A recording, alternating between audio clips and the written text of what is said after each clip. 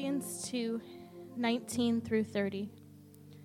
I hope in the Lord Jesus to send Timothy to you soon, so that I too may be cheered by the news of you. For I have no one like him who will be genuinely concerned for your welfare. For they all seek their own interests, not those of Jesus Christ. But you know Timothy's proven worth, how as a son with a father he has served with me in the gospel. I hope therefore to send him just as soon as I see how it will go with me, and I trust in the Lord that shortly I myself will come also. I have thought it necessary to send to you Epaphroditus, my brother and fellow worker and fellow soldier, and your messenger and minister to my need, for he has been longing for you all and has been distressed because you heard that he was ill. Indeed, he was ill, near to death, but God had mercy on him, and not only on him, but on me also, lest I should have sorrow upon sorrow. I am the more eager to send him, therefore, that you may rejoice at seeing him again, and that I may be less anxious. So receive him in the Lord with all joy, and honor such men, for he nearly died for the work of Christ, risking his life to complete what was lacking in your service to me. This is the word of God. Amen. Amen. Go ahead and have a seat, church. Thank you, worship team. We serve a great God. Amen. Amen. Well, welcome everybody. So great to have everyone here this morning. Thank you for being here. We're here again to worship Jesus and to hear from Jesus, hear from his word. And I want to start off this morning by talking about examples. We use them in life all the time. If you have ever taught anyone anything, likely you've turned to as an example to show what you're talking about. Examples help us. They help us clarify things. They help us give us something to visualize or something to grasp onto, to help us understand some abstract concept. For example, I could talk to you about the force of gravity. I could tell you that the more mass, the more gravity. I could tell you that gravity pulls objects toward itself, toward the surface. And you would understand that. Or I could just simply use an example of something and you get it. It becomes clearer. Watching gravity in action is far more impactful than just simply talking about it. Well, that's kind of like what Paul does today. We're in our 7th week of the book of Philippians, and it's been great. It's been fun enjoying diving into this book, diving into this epistle, and extracting the truths that Paul has for us and has for the Philippian church, and by extension, us here at Harvest Decatur some 2,000 years later. We've talked about how Paul greeted the church, how he expressed his thanksgiving for them and his prayers for them. We talked about how Paul has given them an update and has also done some challenging to the church. You might remember from chapter 1, verse 27, that he has challenged the Philippian congregation to walk a life worthy of the gospel. And that one imperative has been driving everything that we've been saying. He expounded on that by challenging them to be unified, by facing opposition together, by striving for humility together, and by seeking to be obedient together. And we get to our passage today, and it's almost like he's taking another turn. In fact, he kind of is taking a little bit of a different turn. He's changing from the challenging part to updating them on here's what's coming next. In his letter, he's finishing up one side, and he's transitioning to, I want to give you a heads up as to what my future plan is.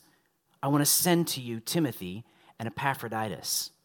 But as he's explaining what's coming next, as he's telling them with his plans for what's coming next with the church and what's coming next with him reaching out to the church, he's also using these two men as examples to what he's been talking about. He's using Timothy and Epaphroditus as examples of godly leadership, of godly character rather, of those who live worthy. He says, I've been talking about a lot of things. I've been challenging you on a lot of things. Now I'm going to give you a couple of examples of two men that are doing this, that have got this, that are living this. It's always good to have human examples of what we're trying to be in Jesus Christ. Would you agree with that? Human examples can be an encouragement to us. And that's what Paul is wanting to accomplish here as he opens these passages with Timothy and Epaphroditus. So if you have your Bibles open to chapter 2, verse 19, follow along with me as I read. I hope in the Lord Jesus to send Timothy to you soon, so that I too may be cheered by news of you. For I have no one like him who will be genuinely concerned for your welfare. For they all seek their own interests, not those of Jesus Christ. But you know Timothy's proven worth, how as a son with a father, he has served with me in the gospel. I hope therefore to send him just as soon as I see how it will go with me, and I trust in the Lord that shortly I myself will come also.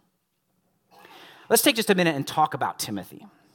Timothy has got to be one of my favorite New Testament characters. He is a faithful servant of the Lord.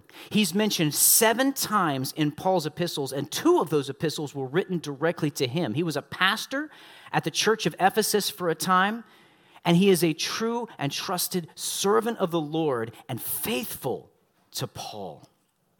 He's one of my favorite characters. We also know from Hebrews 13:23 that Timothy, at least once in his life, faced imprisonment because of his faith in Jesus Christ.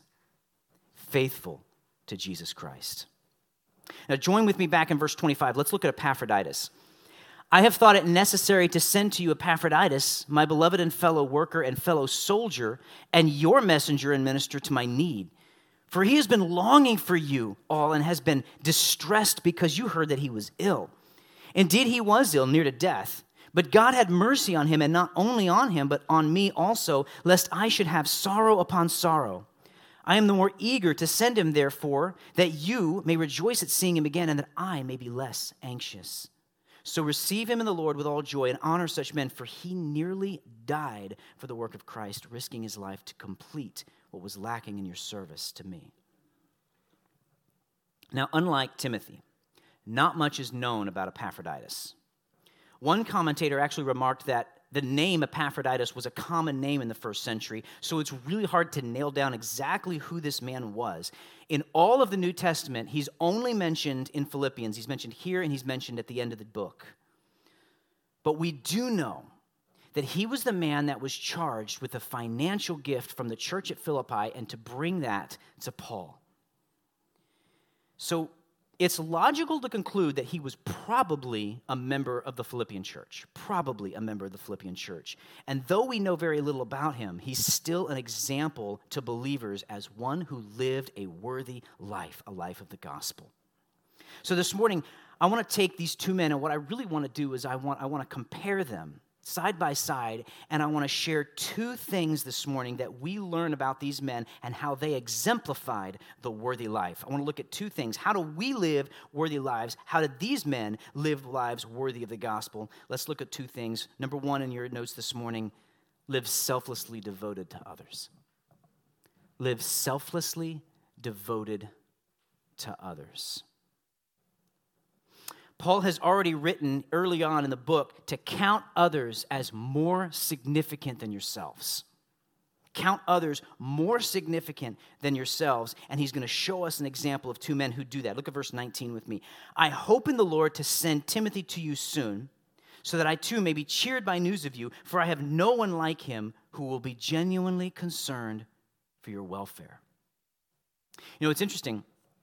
One of Paul's reasons in sending Timothy is for his own benefit. Do you see that? One of Paul's reasons that he wants to send Timothy is for his own benefit. He says, I want to send Timothy so that I too may be cheered by news of you. He's wanting to send Timothy to go to observe the Philippian church and then to report back to Paul. And notice he expects a good report. I'm sending Timothy so that I may be cheered by news of you. By the time Timothy is going to get to the church, they would have already received the letter, the Philippian letter. They would have already read it. And what Paul's hoping is read it, take it, learn from it, be unified. And when Timothy gets here, I want him to see some changes in you, and he can report that back to me. I want to be cheered by news of you. And we've talked about how the Philippian church was near and dear to Paul's heart. He loved this church. We've also talked about how there weren't a whole lot of issues, as far as we can see, at this church that Paul had to correct, not like at Corinth when he was correcting bad doctrine and bad behavior. So he expects a good report. He knows their heart, he knows their character, and he believes that by reading this book and by sending Timothy, that Timothy's going to come back with a good report. He's also sending Timothy because he knows Timothy's heart. Look at verse 20. For I have no one like him who will be genuinely concerned for your welfare. For they all seek their own interests, not those of Jesus Christ. Now that term like him there in verse 20, I have no one like him, that literally means of like mind or soul. In other words, Timothy and Paul were like-minded. They had the same focus, they had the same drive. They were both passionate about the gospel and passionate about the church.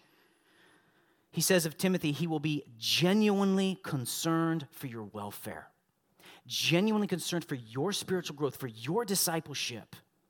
In other words, Timothy and Paul, it's almost like sending the same person in a way, because they both have the same desire to see this church grow. And then he does something interesting. You probably noticed in verse 21, he says, for they all seek their own interests, not those of Jesus Christ.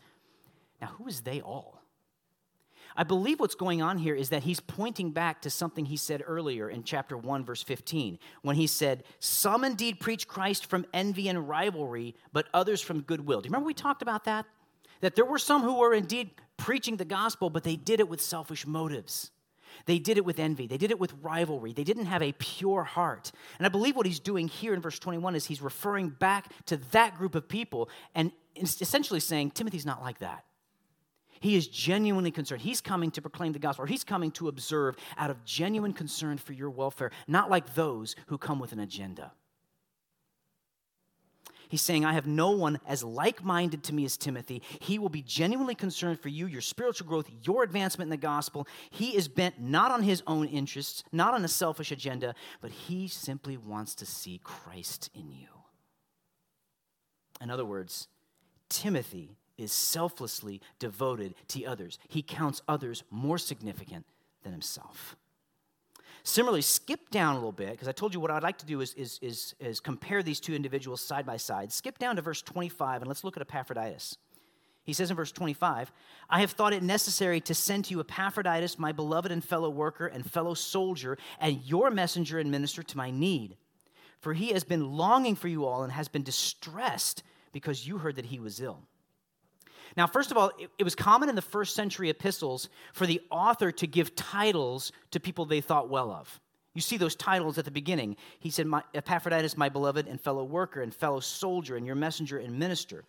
He first of all calls him my brother, and we know as a church family that sometimes we refer to each other as brother and sister because spiritually speaking, that's exactly what we are. We are children of God. So he refers to him as his brother. Now, you might hear me say, as I talk to other men in the church, you might hear me refer to them as brothers sometimes. I'll say, how's it going, brother? Or I'll even text it to them. What's going on, brother? That's intentional. I don't call other men who I'm not sure of their salvation, I don't refer to them as brother because I don't know where they are in their faith. But those who are in the church of God, those who are in the faith of God, I try at times. I intentionally try to refer to them as brother, and that's intentional because they are my brother. And that's what Paul is doing here. These are words of affection expressing the fact that we're a spiritual family.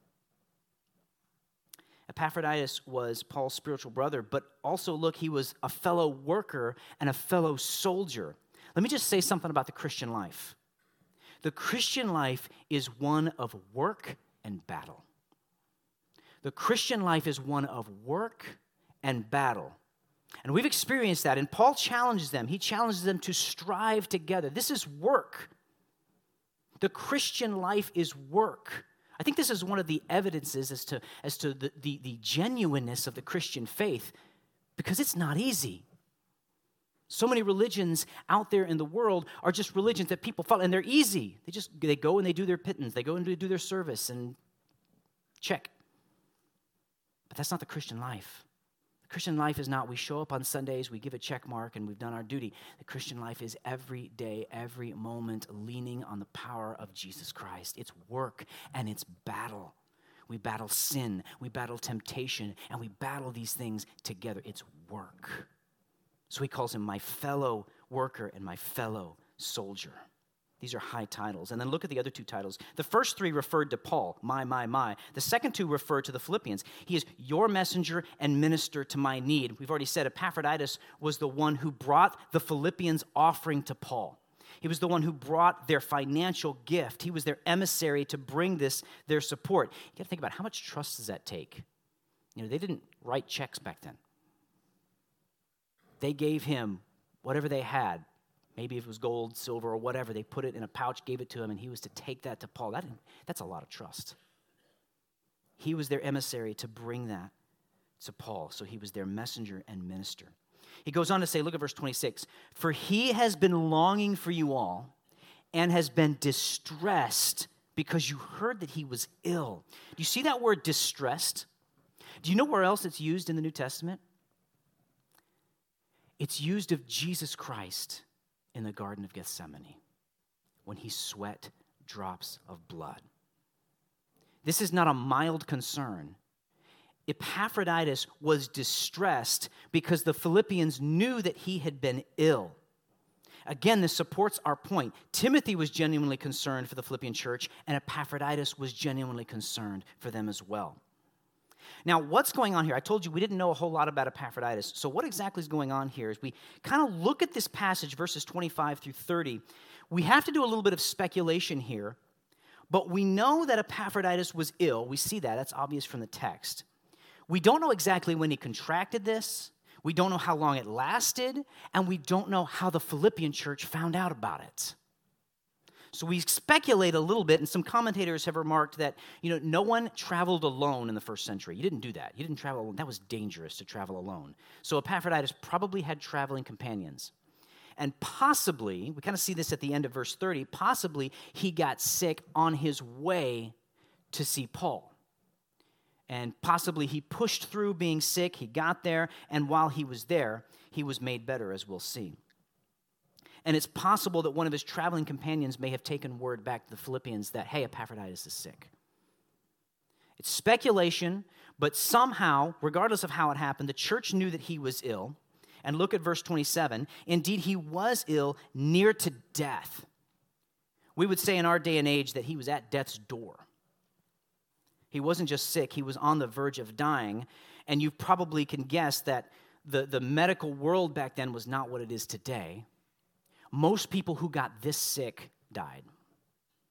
Back then, most people who got that sick as Epaphroditus, they died. So this was a big deal, actually, that he recovered.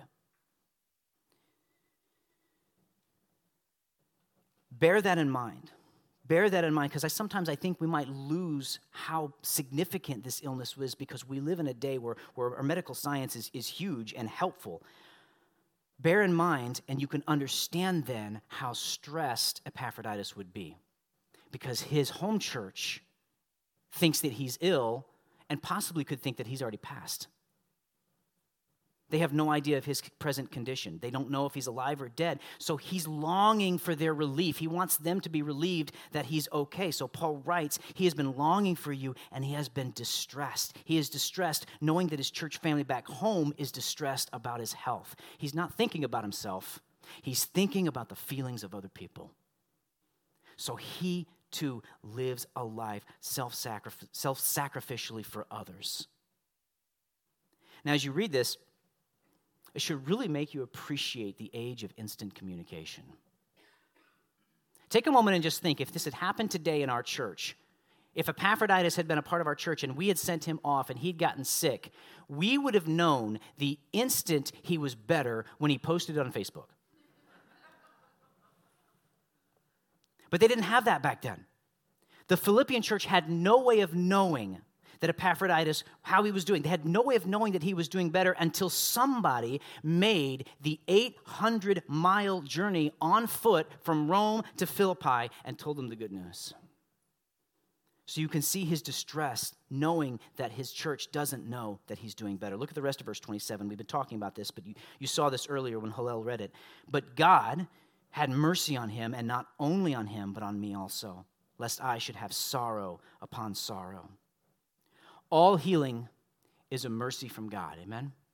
All healing is a mercy from God. But in this day and age, when such a sickness likely is going to lead to someone's death, it was a mercy from the Lord. God had mercy on him, and not only on him, look what he says, but also on me. Paul says, Epaphroditus' healing affected me too, lest I should have sorrow upon sorrow. One commentator I read this week said that Paul, like Jesus, was also a man of sorrows. If you read the book of Acts, you see this. The persecutions, those who abandon him, the constant pressures of dealing with struggling churches.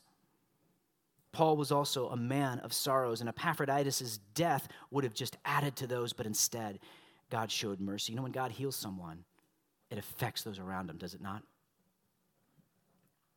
Both of these men, Timothy and Epaphroditus, exemplify lives worthy of the gospel by putting others above themselves. They were selflessly devoted to others. Now let me ask, what about us?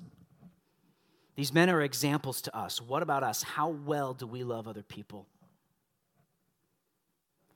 Are you willing to give up something to love other people? Are you willing to be distressed because of another person's distress? Are you willing to love others? Are you willing to give up your time and your energy for other people? Can I just take a moment? I'd like to brag on our youth group for just a second. A couple of years back, we had a fall cleaning party. We just told the kids, come and bring a rake. And they did. And we spent the evening raking up under the Harvest Kids wing. And they did it selflessly. And sure, there was a little clowning around because we're all kids, but it was fun. But they gave up of their time. Think about what could they have been doing with that time? Pretty much anything they wanted, but they chose to come here and serve. Let me share another story with you. A few years back, I was writing a paper for a class. It was a long paper. It was about 12 pages long, and I was almost done with it. And then a few misclicks of my mouse, and I accidentally saved over it with another document. I was very happy in that moment. You know, I have a buddy who's got some experience in recovering erased material for computers, and he gave up his evening to come help me recover my paper. And I got it recovered, praise the Lord. That's putting others first. And you might say, you know, those are small ways. Absolutely, they're small ways, but it's still putting others first. And if you want to be an example of a worthy life, you must live selflessly devoted to others. So let me ask you, how can you do that this week? Who's someone that you can live selflessly devoted to this week? Who's someone you can reach out to? You might think to yourself, we've kind of gone over this over the weeks. Absolutely, we've gone over this. That's part of the Christian life. That's something we need to have drilled in. I need to have drilled into me, that we constantly reach out to other people, because that's part of the Christian life, and that's what is exemplified here with Timothy and Epaphroditus. So how do we live worthy lives? Number one, we live selflessly devoted to others, and number two, we live committed to the work of the gospel. Number two, we live committed to the work of the gospel. So jump back up. We're talking about Timothy now again. Jump back up with me to verse 22. But you know Timothy's proven worth. How as a son with a father he has served with me in the gospel. I hope, therefore, to send him just as soon as I see how it will go with me, and I trust in the Lord that shortly I myself will come also. Now, we just got done, remember the context, we just got done contrasting Timothy's faithfulness with those who teach with selfish motives. And then he goes, but you know Timothy's proven worth. You know Timothy. You know him. The Philippians had history with Timothy. It's very interesting. In Acts chapter 16, that's the chapter where Paul meets Timothy. That's the chapter, they're in Lystra, and Paul meets Timothy and takes him in as part of his ministry team, so to speak. And just a few verses later is when Paul enters Philippi. Now, you have to be kind of careful, because sometimes the stories that were given in Acts, there's more time that passes in between them than the text actually shows on page. But it seems like shortly after Timothy joins Paul's team, they're going into Philippi. So he's green. And he's ministering with Paul, and they're seeing his faithfulness to the gospel and his faithfulness to Paul. It's possible that Timothy was there when Lydia was saved. It's possible that Timothy was there when the Philippian jailer was saved, when the church at Philippi was born. Somehow or another, the church knew Timothy, and they knew his proven character, that he was committed to the gospel. He served alongside Paul through trials, through persecutions, and not once had abandoned his spiritual father. By the way, it was very common in this day and age for mentors and mentees to have this kind of familial language, father and son. And it means so much more when we remember that not only are they father and son as far as mentor and mentee, but they're father and son spiritually. You look at that term proven worth. Do you see that there in verse 22? You know Timothy's proven worth. That refers to something being put to the test. Timothy had been put to the test time and time again, and they knew his proven worth. He had come out having proved himself, in other words. The Philippian church knew that, and they were well aware of his character and his commitment to the gospel. Timothy was sold out for the gospel. All right, jump back down to verse 28. We're going to consider Epaphroditus now. Verse 28, I am the more eager to send him. This is after we heard that Epaphroditus is distressed because the Philippians knew he was sick. He says, I am the more eager to send him, therefore, that you may rejoice at seeing him again, and that I may be less anxious. Now, it's interesting. I've told you a couple times now, we don't know a whole lot about Epaphroditus or this situation here, but some commentators actually believe that Epaphroditus' original plan was to go to Paul with the gift and then stay with Paul and minister with him. They believe that because some of the language here is a little funny. If you look back at verse 25, go back to verse 25 with me and read. He says, I have thought it necessary to send to you Epaphroditus. Why would he word it that way if Epaphroditus was expected back anyway? Also in verse 28, you see Paul says, I am eager to send him to you. I am eager to send him to you. And then we look down in verse 29, he challenges them to receive him in the Lord.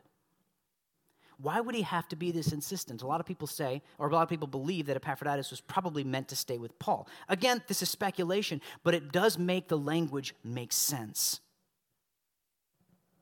And also, it also shows, if you look back at verse 30, for he nearly died for the work of Christ, risking his life to complete what was lacking in your service to me. Again, like Timothy, Epaphroditus was committed to the work of the gospel. He risked his life, and presumably what Paul's talking about there is his coming to bring the gift and even getting sick along the way. He pushed through to bring them the gift, risking his life to shore up what was lacking in your service to me. Epaphroditus was committed to the gospel. Somehow, some way, he nearly died for his service, and that didn't stop him.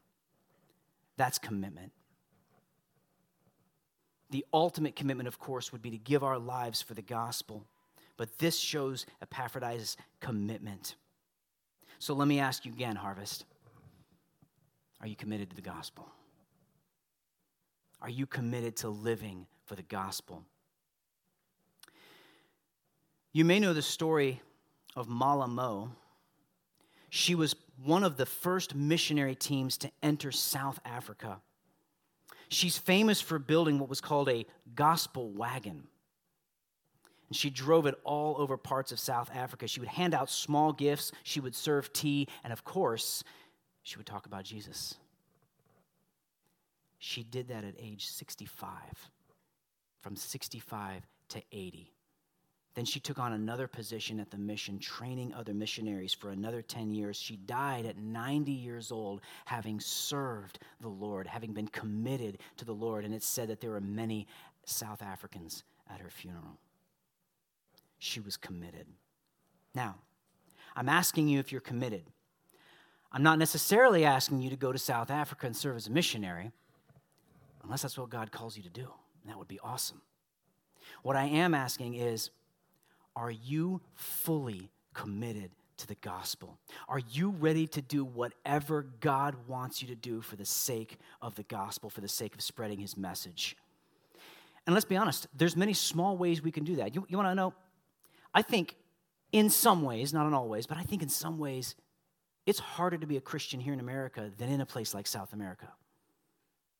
Because we have so much distracting us here.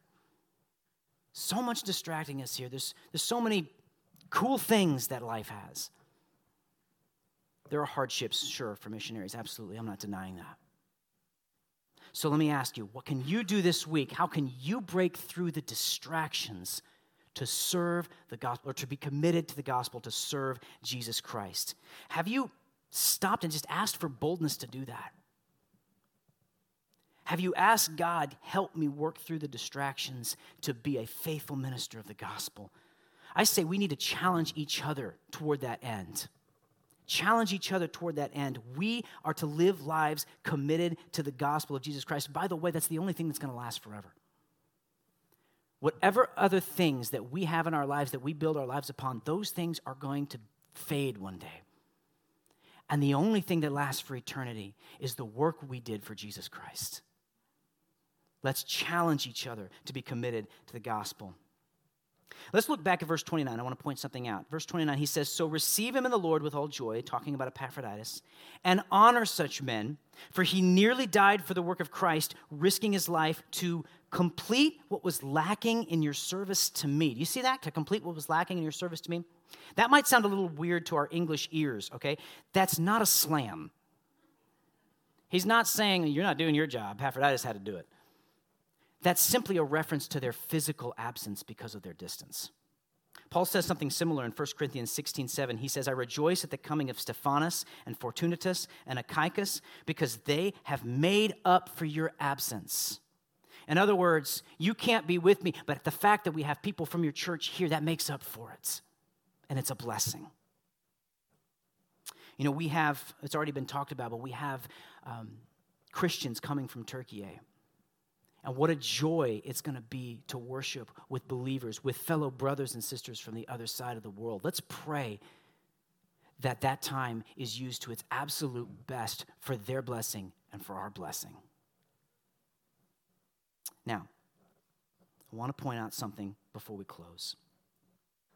Both of these men are examples of living lives worthy of the gospel, but just for a second, I want to take a closer look at Epaphroditus. I'm going to read the passage again. I've thought it necessary to send to you Epaphroditus, my beloved and my brother and fellow worker and fellow soldier and your messenger and minister to my need. For he has been longing for you all and has been distressed because you heard that he was ill. Indeed, he was ill, near to death, but God had mercy on him, and not only on him, but on me also, lest I should have sorrow upon sorrow. I am the more eager to send him, therefore, that you may rejoice at seeing him again, and that I may be less anxious. So receive him in the Lord with all joy and honor such men, for he nearly died for the work of Christ, risking his life to complete what was lacking in your service to me. Epaphroditus left his home. He traveled to an unfamiliar place. He risked his life, and he brought a gift. Now, who does that remind you of? Our Savior left his home. He too traveled to an unfamiliar land. He too not only risked his life, but gave his life to give us a gift, the ultimate gift, the gift of eternal life. Our Savior forsook heaven because he selflessly loved others. Our Savior forsook heaven and endured hardship, agony, and death because he was committed to the Father's plan. See, the reason that Timothy and Epaphroditus are such great examples of men who live a worthy life is not because they had any great quality in and of themselves. They were just men. But they had their eyes on Jesus Christ. They are great examples because they looked to the ultimate example who lived the worthy life. Jesus loved. He didn't come with his own agenda. Remember what he said? I do the will of him who sent me. He loved selflessly by sacrificing himself, and he was fully committed to his Father. So how can we be like Timothy and Epaphroditus? You know, it's interesting. In 1 Corinthians 11:1, Paul says, you imitate me as I imitate Christ. That's an outlandish statement. You imitate me? It's outlandish unless Paul can say it because his life is totally surrendered to Jesus Christ. Just as Timothy, just as Epaphroditus. In fact, It would be my dream that this whole church be such examples of those who live worthy lives that we could say to others, look to me as I look to Jesus. How do we get there? We keep our eyes focused on Jesus just as these men did. The way for you and I to become an example of a worthy life is to keep our eyes on Jesus Christ, to be fully committed to the gospel, to be selflessly devoted to others. We must keep our eyes focused on Jesus Christ. If you want to be able to say with confidence and with conviction, hey, look to me as I look to Jesus, then you've got to look to Jesus. He's got to be your number one pursuit. And the only way that he can be your number one pursuit is you constantly go back to the gospel again and again and again and again. We need this. We need his gospel every single day. And the deeper that we drive the gospel into our lives, the truth that Jesus Christ sets us free from sin, sets us free from struggle, sets us free from death, the more we drive that in, the more we will be an example of a worthy life. Bow with me in prayer.